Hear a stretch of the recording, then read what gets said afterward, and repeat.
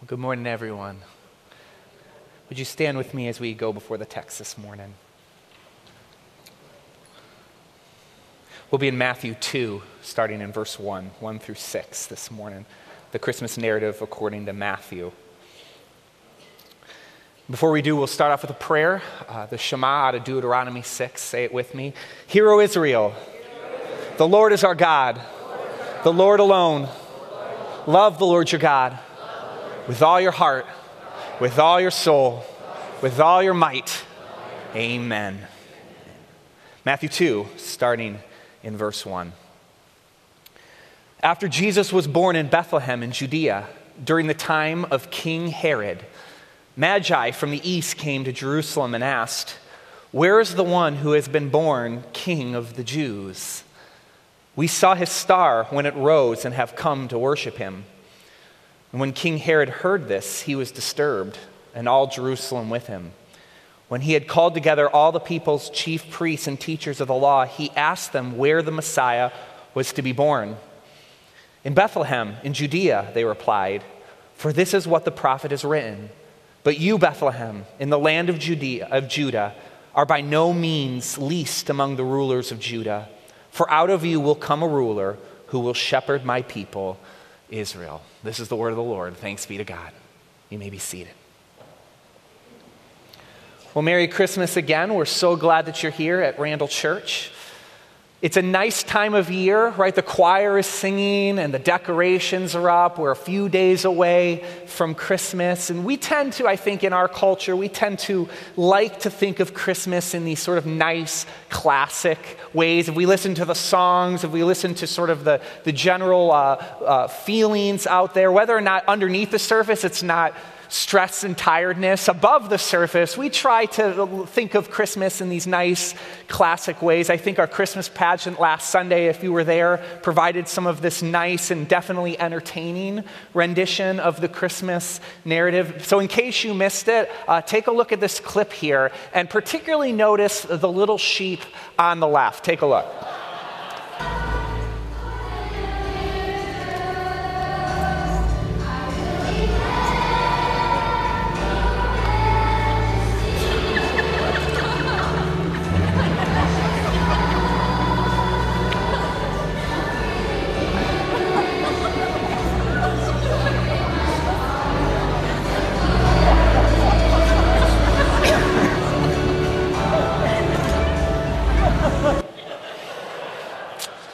Yep, that was our own little Hannah Flannery.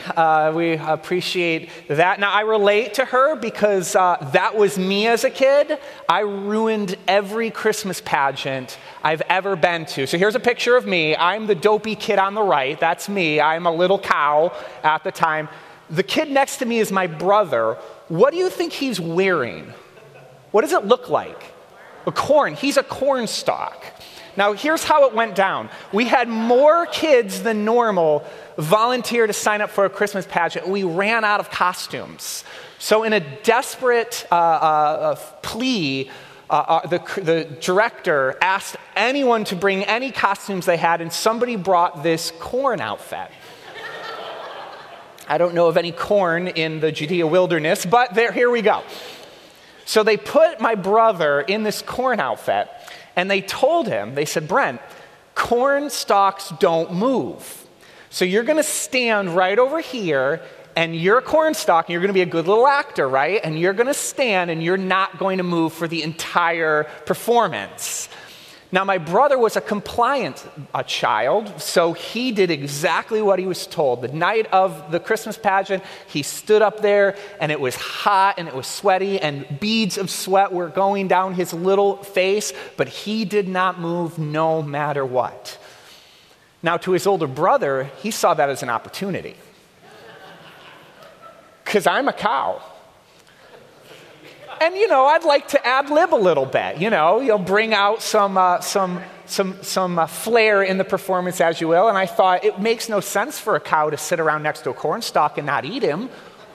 Surely, this is what a cow would do. And so throughout the performance, I'd crawl over to my brother and begin to nudge him and push him and eat him, knowing he couldn't do anything about it. Now, of course, my mother is sitting in the front row, absolutely giving me the mother death stare every time I did it, but I paid no attention to that. I just kept on going, enjoying myself, eating my brother as long as I could, and then, of course, backstage, I got it. But for that little time, it was my moment, and I used it to the best of my ability, right? But when we watch these Christmas pageants, right, we're not looking for the accuracy of the scriptures in the performance, are we? In fact, I was sitting next to Tim Stewart last week, and he turned to me and he said, I get all of my theology from Christmas pageants. And I said, That's probably good, right? We're not looking for it to be super accurate. We're looking for sort of that nice, idyllic, classic Christmas scene. I think that's what we all kind of want. I think that's why, for a lot of us, it's one of our best attended services all year. They're not coming for the theological meat of the performance.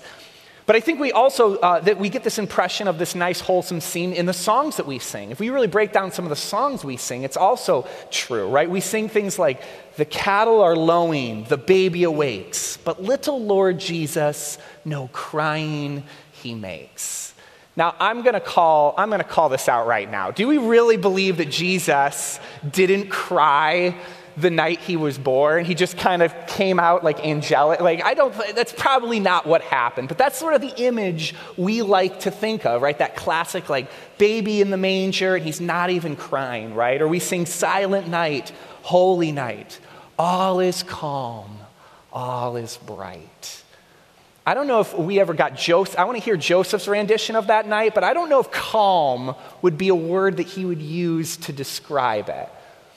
But right, we put out our nativity scenes and we put on our Christmas pageants, and they're all well and good. I'm not bashing that. But that's sort of the image we like to portray, sort of the nice, calm, no babies crying, silent night. When in reality, this really wasn't the case. In fact, it was a dangerous time in the world for a king to be born. You see, the Christmas story is a tale of two kings. If you have your fill in this morning, this is our first stop. The Christmas story is a tale of two kings. And the first one we read this morning is King Herod. So who is this guy and where did he come from? Well, 75 years prior to the events of Christmas, Israel was actually an independent kingdom ruled by a man named Alexander. Now, Alexander had two sons who fought each other for control of the kingdom once Alexander, their father, died.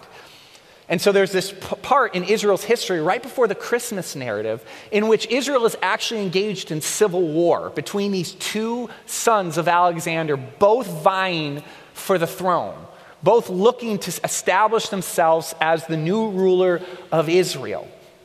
And when this happens, during this time of civil war, Rome enters the picture.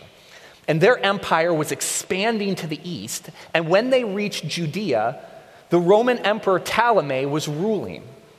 And when they got to Israel, he determined that he couldn't have this civil war going on his eastern frontier. And so he decided to come in and take full control over Israel. And so in 37 BC, Ptolemy took control of this independent Jewish kingdom and turned it into a Roman state.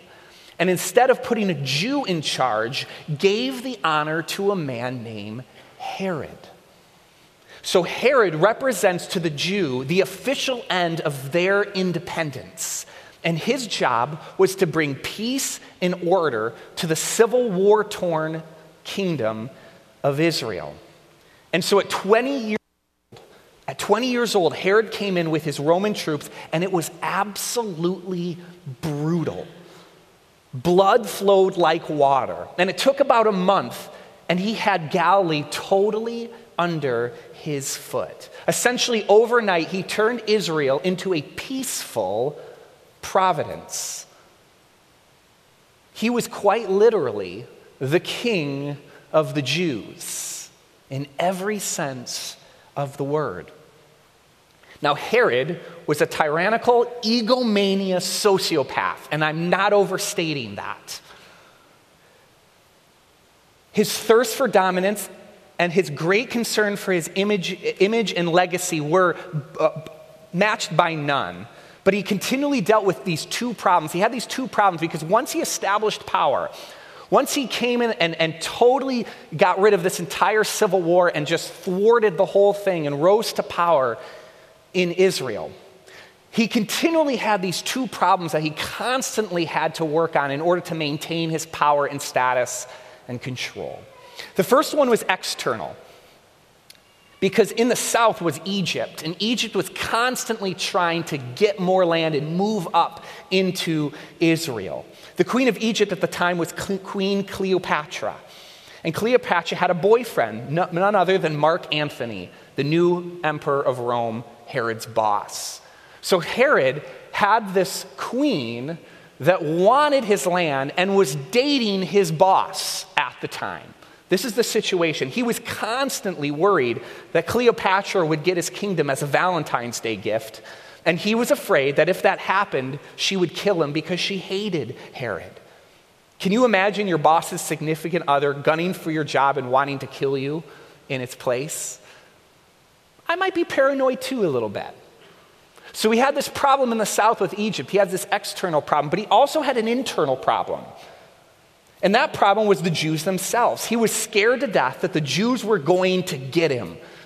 He developed such a paranoia that he went to these drastic, like I said, psychopath, drastic measures in order to maintain his security, peace, and control.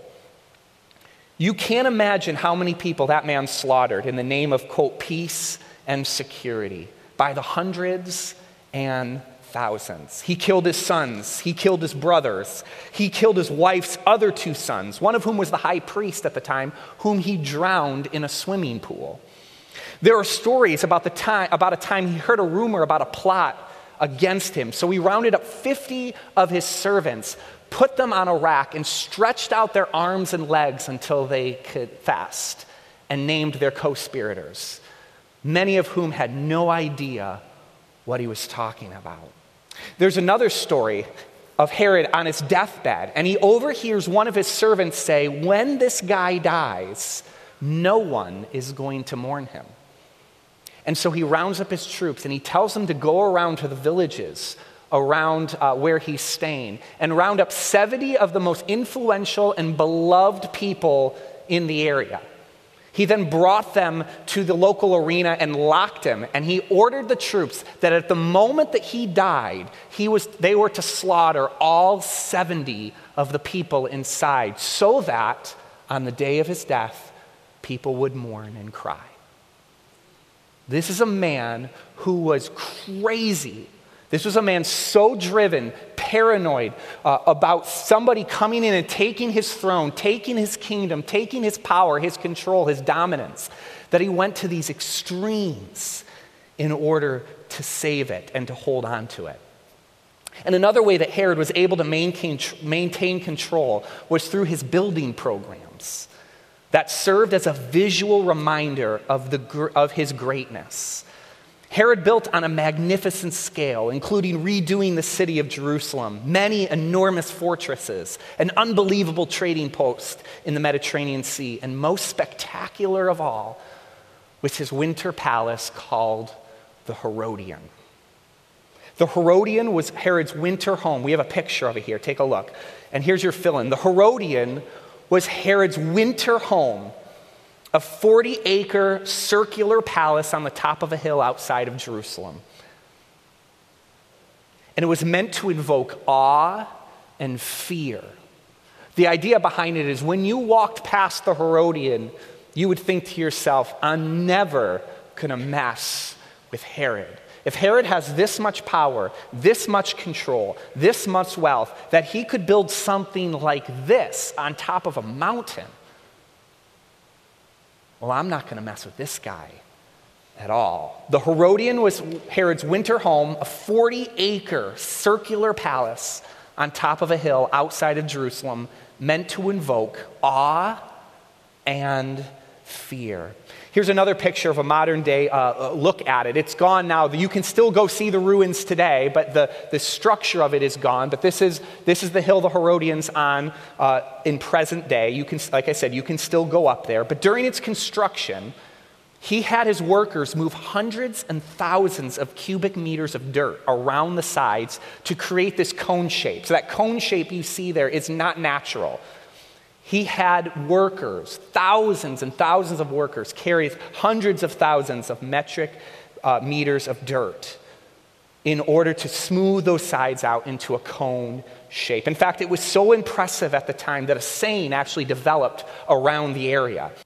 They said Herod had such great vision, Herod had such strength that he can move mountains. Herod can move mountains. And the circular palace, if you look at this picture, the circular palace, imagine, then stood an additional 80 feet above what you see here. 8 stories high, 300 feet across, as big as a football field, rising out of the top of the mountain. It could be seen from more than 5 miles away. The volcano-shaped palace dominated the skyline. And this photo is taken on the edge of a small village a little less than 2 miles away called Bethlehem. You see, for 40 years, King Herod lived with little opposition, restoring and maintaining peace through intimidation and violence. For 40 years, King Herod lived with little opposition, restoring and maintaining peace through intimidation and violence. And then, a few miles down the road, in the shadow of Herod, another king is born. You see, the Christmas story is a tale of 2 kings. But this king looked very different.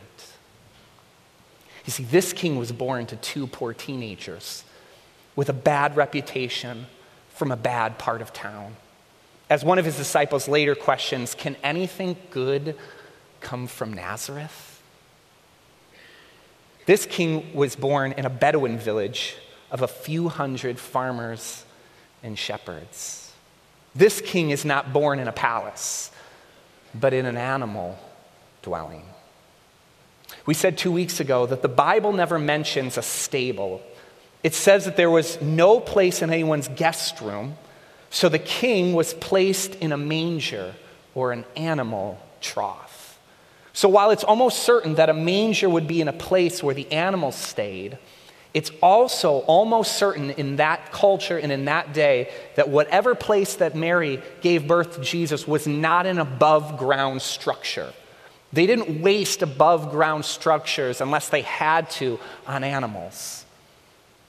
More likely than not, it was either under a house or even more likely in a cave.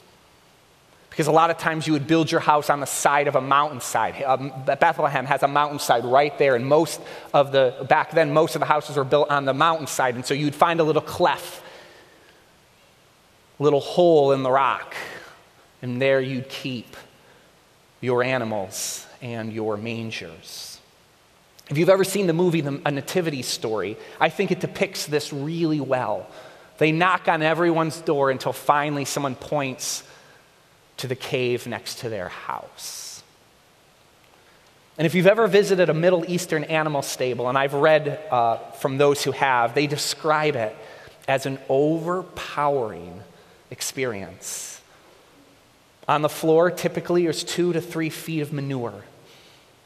And the ceilings are cobwebbed and soot and dirt from years of fires from the shepherds who would watch at their fields by night. And mangers weren't made of wood like we usually depict them. They were made of stone. There was no wood in that day, in that place. The king was laid in a bed as hard as a rock. You see, Christmas was ugly and dark and smelly and messy and uncomfortable. It was the lowliest place imaginable, literally in the dominant shadow of Herod. And there, King Jesus is born.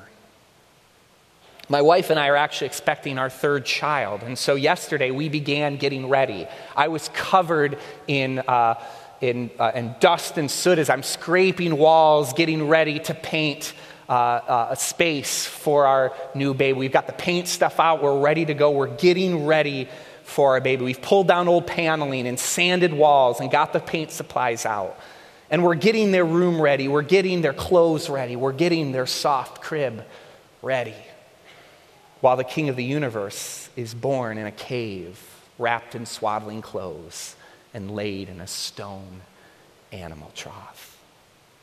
Exactly where the shepherds were on Christmas is unknown, but it is certain that they could see the Herodian.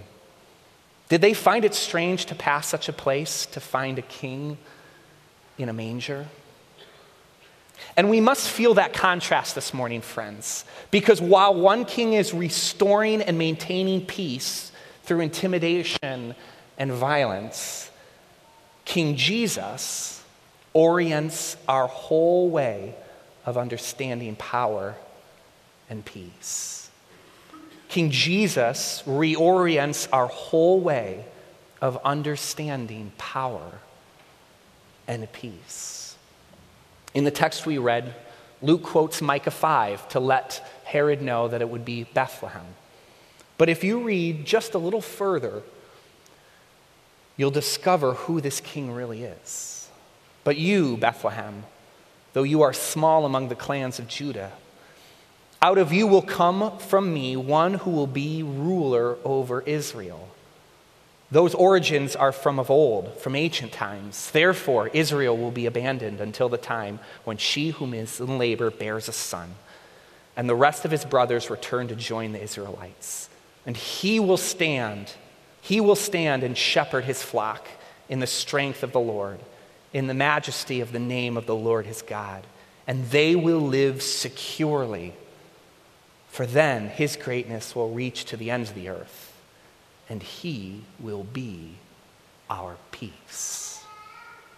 You see, friends, Christmas is a tale of two kings. I'd like to call the band up. Friends, we live in a world where King Herod still rules, doesn't he? He sits on the mountaintops of our world and declares that life is about winning, justifying yourself, building a platform, getting ahead, acquiring influence, getting the last word, standing out, and maintaining security. And Christmas is the declaration, though, that peace does not come from power and force and domination, but in a manger, in a smelly sheepfold. Because King Jesus institutes a pattern, a rhythm that embraces death so that we might experience life. And if we enter this Christ pattern, if we give ourselves up, if we become least, if we lay down our lives, we will experience the peace of this new resurrected life. And Jesus doesn't simply pronounce this new pattern, but embodies it as a cold child in a cave. See, it's easy to identify and condemn the murderous Herod of history, but it's a lot harder to identify and condemn the Herod in our hearts. Because Jesus said, "You've heard it said, you shall not murder, and anyone who murders will be subject to judgment. But I tell you that anyone who is angry with a brother or sister will be subject to the judgment as well." You see, Christmas is a tale of two kings, two ways to rule, two ways to bring peace, two ways to orient our lives. There is two ways to address that problem in your family. And there are two ways to deal with that annoying coworker. There are two ways to handle your finances. There are two ways to handle rush hour. There are two ways to approach your marriage. There are two ways to frame a conversation. There are two ways to label someone or something. There are two ways to deal with conflict. friends, there are always two ways. And what the Christmas baby is asking you and is asking me is, which one will you choose? Which king will you bow down to? You see, Jesus is sitting with his disciples on the Mount of Olives, with the Herodian in plain sight, and says, you think Herod is the way? You think Herod brings peace? You think Herod can move mountains? If you have faith the size of a mustard seed, you can do it too. And greater things than these. You see, there's a profound lesson in seeing Herod and Jesus on the same stage of history. Herod may have left the greater physical record, but what he stood for and believed in now lie in ruins. Whereas the king who was born in a Bethlehem manger lives on, and his kingdom shall see no end. Because Christmas is a tale of two kings. It may not have been a calm night, but it was definitely a holy one. Let's pray. God, as we sit a few days out from Christmas, may we embrace the pattern of life that you embodied in that manger. That peace does not come through intimidation and in awe and in fear. But peace comes when we lay down our lives so that we might experience a resurrected life that comes from it. So whether it's in our families, whether it's our coworker, whether it's a neighbor, whether it's just something inside of us that seeks control and power and to be noticed and to be appreciated and to build a platform. God, where can we come, just like the Magi did, and lay our gifts before you and say, God, it's all yours. And Lord, so now as we do that now in the offering, as we just, as a symbolic gesture, give of ourselves and our finances and say, God, you are King, and I will not seek control. I will not seek power. I will not seek to use my finances in a way that'll hurt others. I lay it down before you, God. May we join the Christ pattern. And may we love you all the same and say, thank you, Jesus, for being with us, for coming for us, and for showing us what life and life to the full really looks like. God, may we have mustard seed faith so that we can move your mountains too. So we thank